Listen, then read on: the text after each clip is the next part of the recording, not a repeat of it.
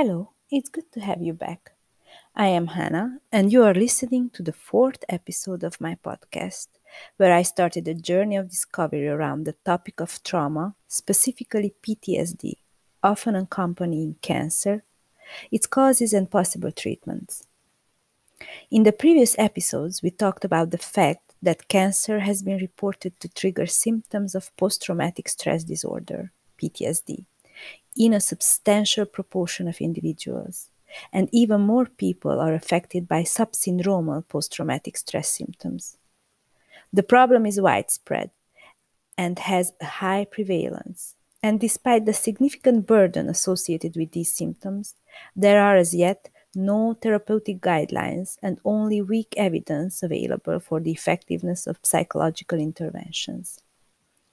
As this complex diagnostic issue has serious implications for how cancer-related distress is generally treated, it is very important to assess the effectiveness and study evidence-based treatments such as the cognitive behavioral therapy (CBT) or eye movement desensitization and reprocessing (EMDR), but also to take into account how therapies may have different effect on syndromal and subsyndromal cancer-related PTSD symptoms. In this quest to provide an evidence base for developing appropriate clinical practice, conceptual issues specific to cancer-related PTSD and other issues as well, such as the difficulty in pinpointing a specific traumatic event, the ongoing, complex, and unfolding nature of possible stressors in cancer, and the overlap between symptoms of PTSD and other anxiety and mood disorders common amongst cancer patients poses real threats and setbacks. Study numbers, hence, are still small, and there is an extremely wide variation in methodology, quality, and participant characteristics, thus limiting the strength of conclusions that can be drawn and used further.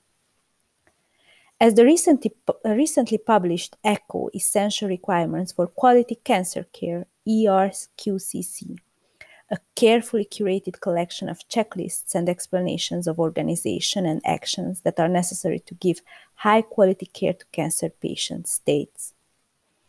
Although screening for depression and distress in primary care has a long history, most studies report pitfalls, such as relying on unassisted judgment without infrastructural support or using overly complex scales.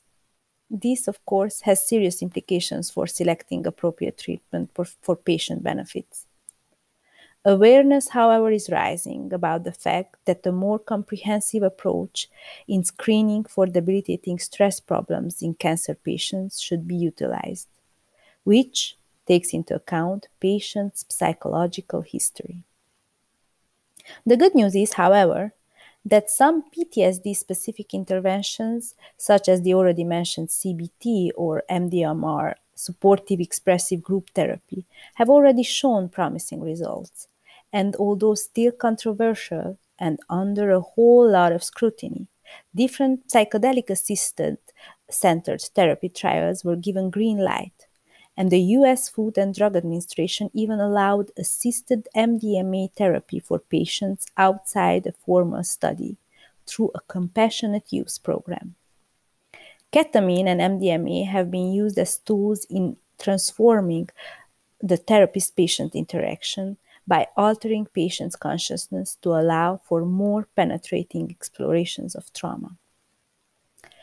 In a very much quoted 2017 Lancet Psychiatry review entitled Post-Traumatic Stress Disorder and Cancer, Matthew Cordova cited a few studies showing that talk therapy reduced breast cancer patients' intrusive thoughts, but again cautioned against using general PTSD treatments for patients with cancer-related PTSD where trauma is still ongoing.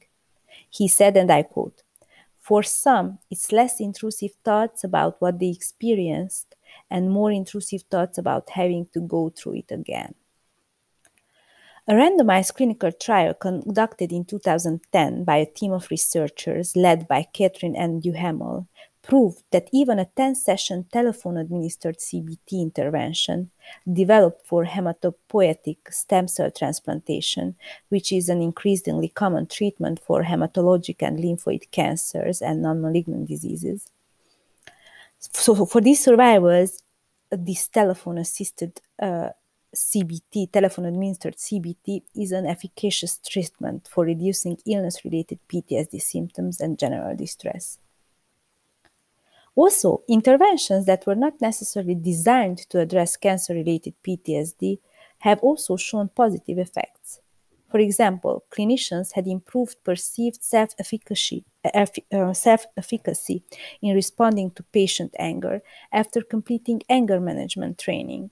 This relates also to what we discussed about the communication between patients and doctors, with a focus on reframing anger as a normative response to unmet needs. This also applies to patients.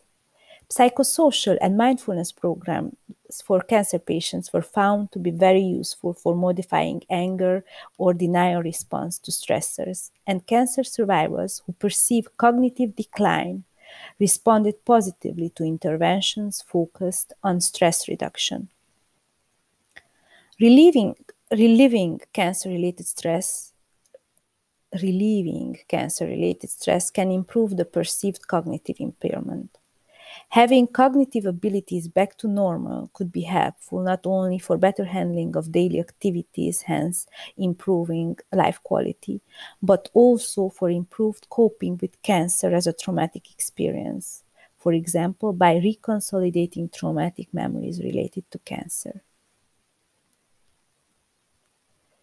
Pharmacotherapy for cancer-related PTSD has again received very little research attention. Studies concentrating mostly on relieving the hardship on the body of the cancer treatment. But initial studies show that antidepressant medication in cancer patients with chronic depression worked better than therapy alone. However, which is interesting, patients with a history of childhood trauma responded more positively to psychotherapy than to antidepressant medication. And of course, patients with no trauma history responded more positively to medication than to psychotherapy. Again, we can see here the importance of prior assessment of a patient's mental health history. And the overall red line of my entire podcast showing that a cancer diagnosis might trigger a recurrence of prior trauma-related symptomatology.